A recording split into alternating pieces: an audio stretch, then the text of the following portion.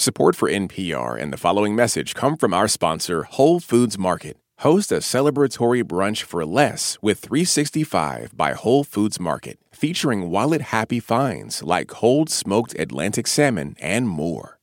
Hey, let's go on a trip together. Let's get a bunch of friends or a few couples and all do a getaway. It sounds like an awesome idea at first. But say you're abroad in Africa and someone gets left out. I can remember being so angry. Or you're the lone introvert among a group of raging extroverts in the Balkans. It turned out to be one of the worst journeys I've ever been on in my life. Or people start hooking up on a semester abroad. Couples started really quickly in the beginning, and by the end, had completely ruined the group dynamic. Frayed nerves add to tension on getaways. I had a time. Obviously not the way that you want the trips to go. And if you're not careful, that big camping trip you agree to, the one that's supposed to be a fun time, is the last time for your friend group. And we haven't done any group traveling since then. It's vacation season. Getting together your favorite people for a getaway can make for great memories. But none of us want to make the kind of memories that we'll have to block out. This is your NPR Life Kit on navigating group travel. We've talked with conflict coaches, therapists, group tour guides, and globetrotters of all sorts to prepare you with the emotional goods for group travel. I'm Elise Hu, a correspondent based at NPR West in Culver City. And those were the voices of Ariel Seabright-Wu, Amy Cato, Janet Webster, Akeem Bruce, and Heather Stevens. They are listeners whose relationships were put to the test, or worse, destroyed by traveling together.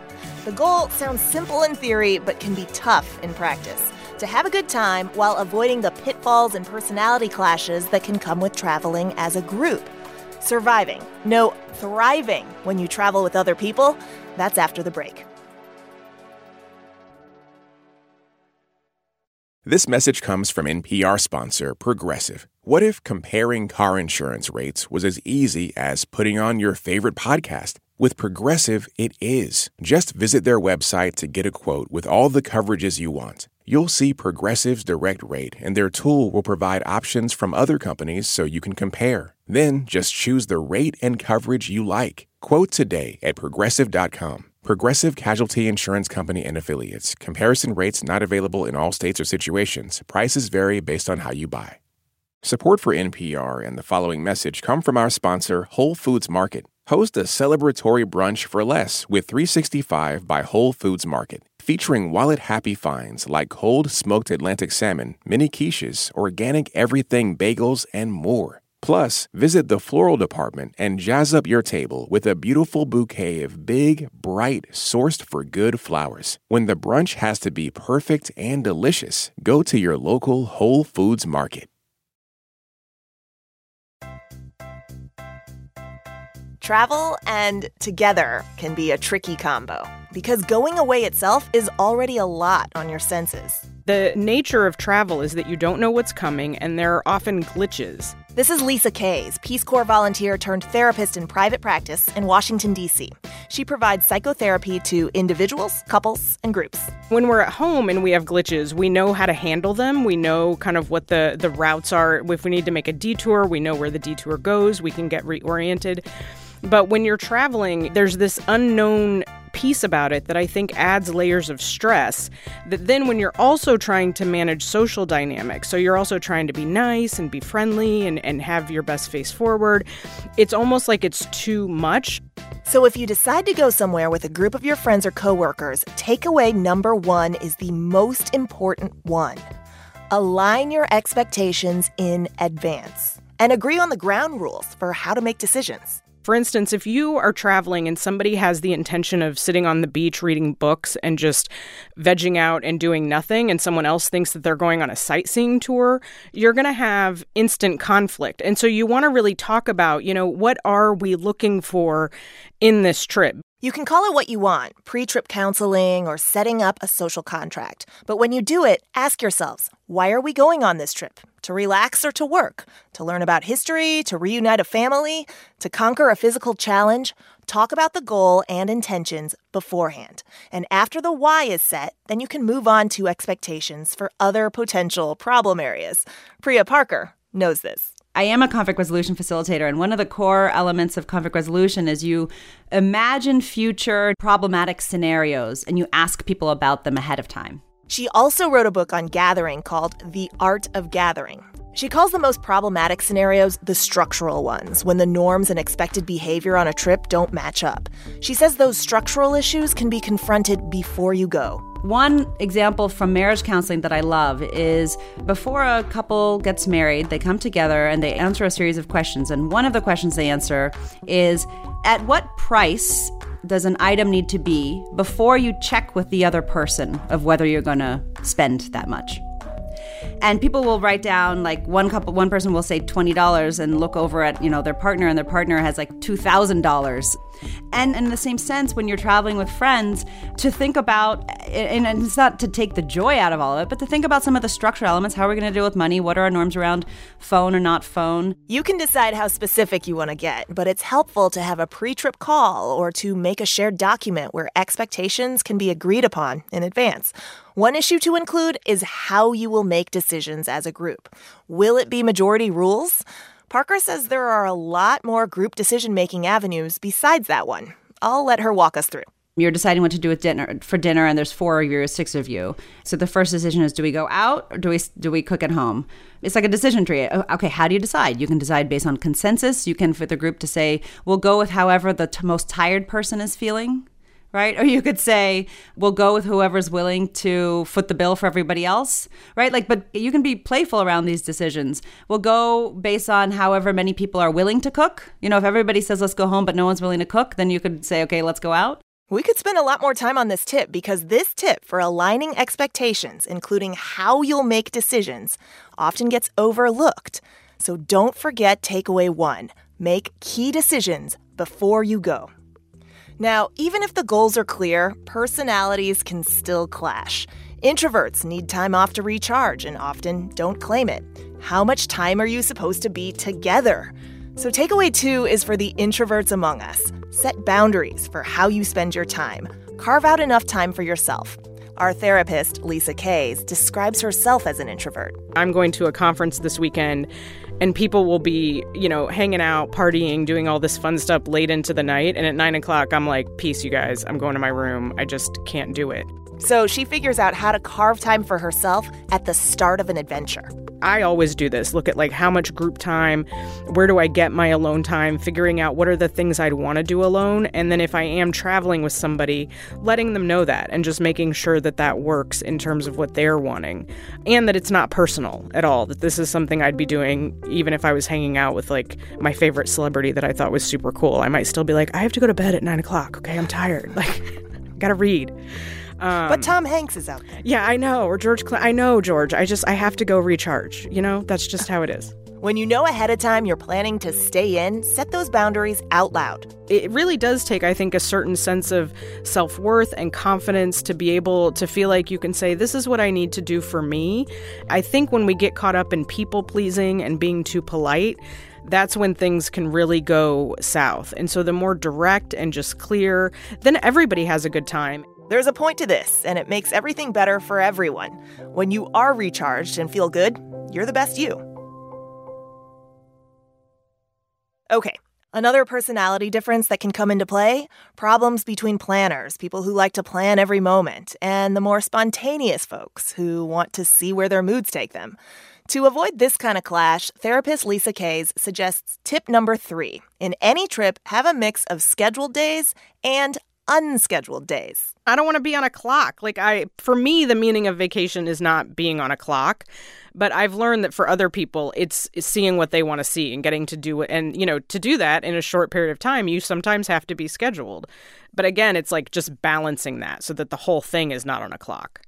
But I think if I know, okay, 2 days of this are going to be scheduled, but then I get my reward, sit around day, it's usually a really fun mix. Now that we've addressed introvert-extrovert divides and planner-non-planner types, what if the person you thought you had pegged, the friend you always knew to be one way, takes on an alter ego while on holiday? Or if that person is you, what if the tension during a trip is between you and you? Your usual regular personality that everyone knows and loves versus your stressed-out road personality. Akeen Bruce had it happen to him when he was showing his friends around Philly, a city he had visited the previous summer and wanted his friends to enjoy as much as he did. One of the things that was on my list, that was actually at the top of my list, was the hot wings. Perfect, because one of his friends had a high tolerance for spicy food. So I just wanted to put him in his place, basically. And I'm like, okay, I'm going to show you what's really spicy. We're going to try this stuff. It's like nothing that I'd ever tasted before. It was absolutely insane. He's trying to create an experience for his friend. Show him what's what. Let him feel the burn. He bites into it first, and he looks at me and says, "It's not that spicy." And I was like, "Excuse me?"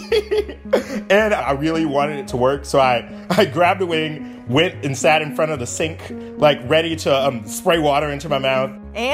But it was like a regular hot wing. His alter ego took over.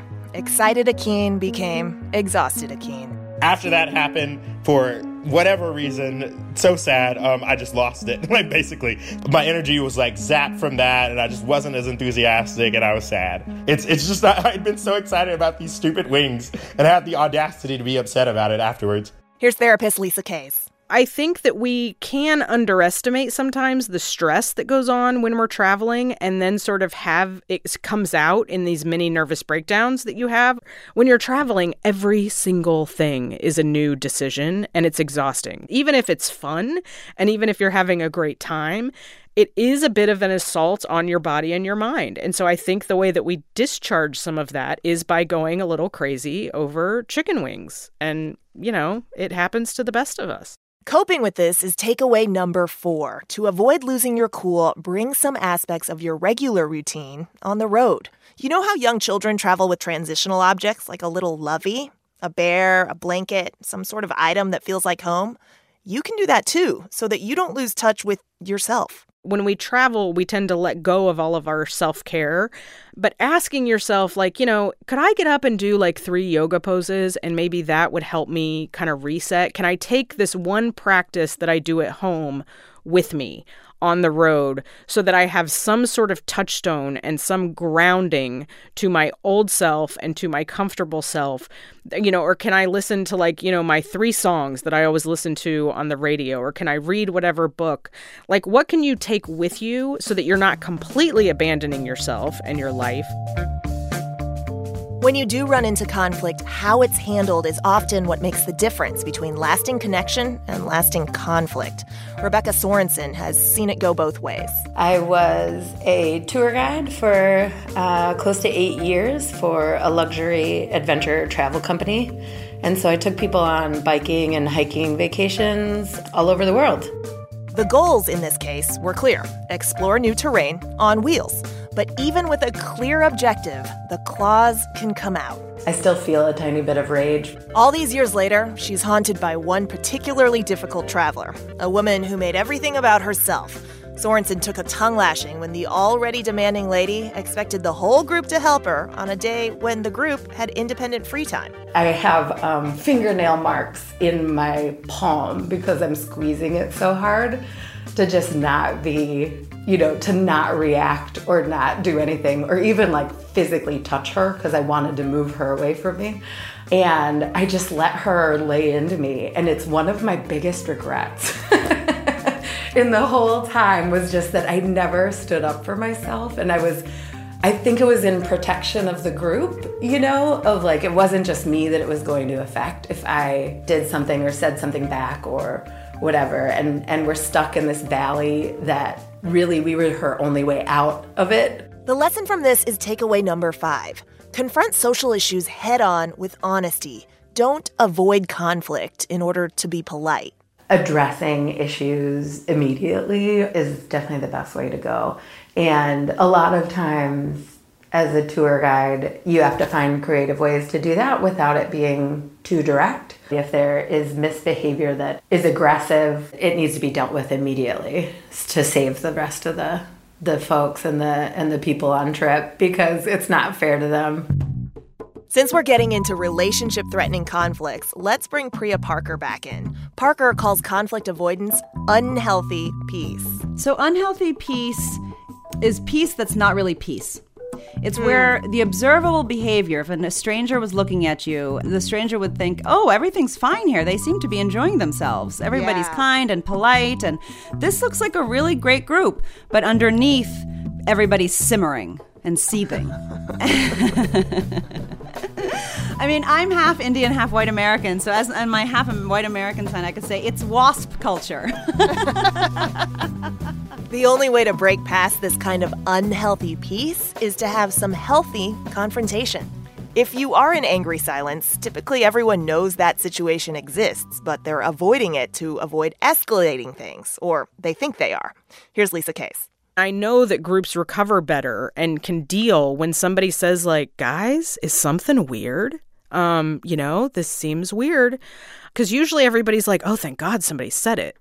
But I realize, people at different ages, different groups, different relationships, maturity levels, that's not always going to be possible. But I think the closer you can get to it, usually the quicker you can recover potentially. We're not all taught the skills to have these honest conversations, but the therapists say honing the art of talking through issues honestly can save friendships from derailing. Being unafraid to get into the nitty-gritty is the key to getting along.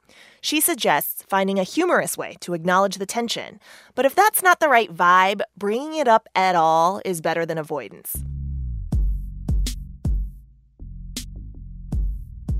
On the flip side of this, what if a group gets along a little too well? Or certain members of the group start getting along real well? What's better than traveling with somebody that you're romantically interested in? It gives a little more magic to everything.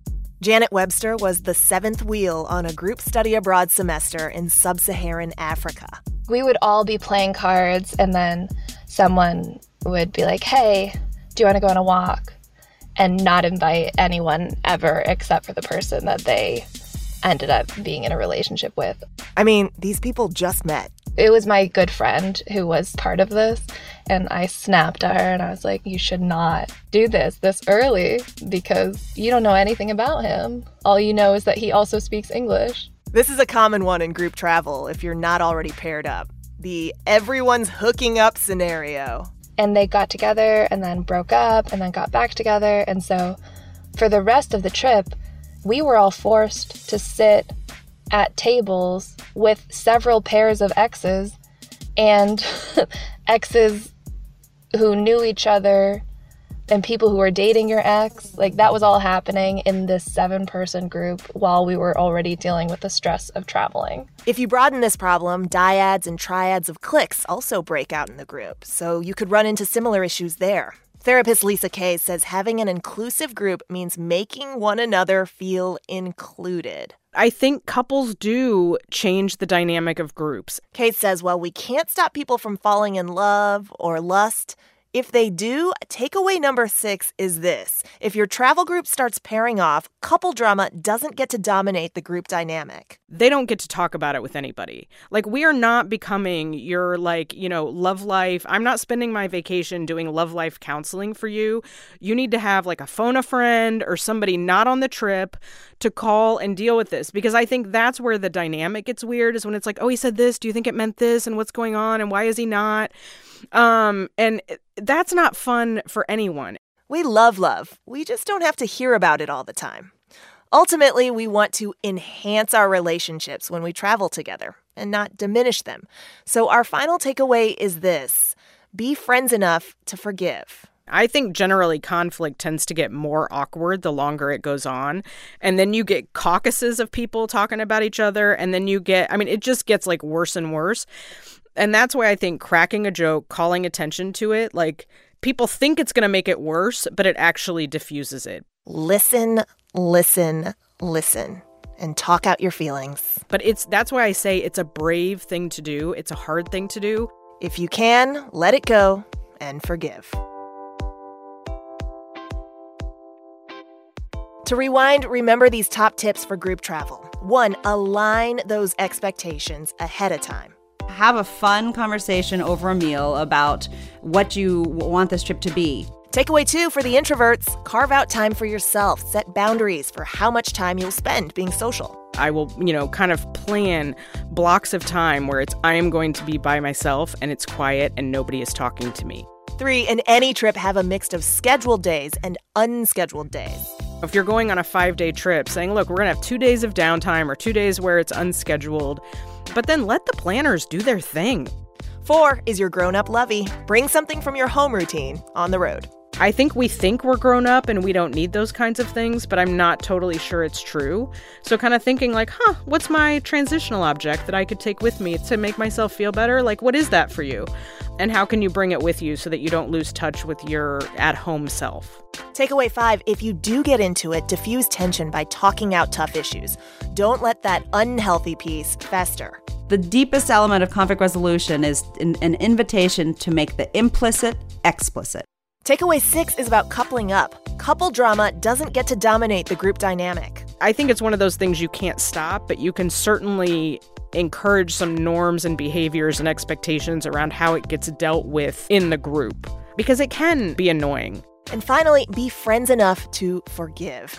You want the kind of memories you'll look back on fondly. That works for vacations or staycations.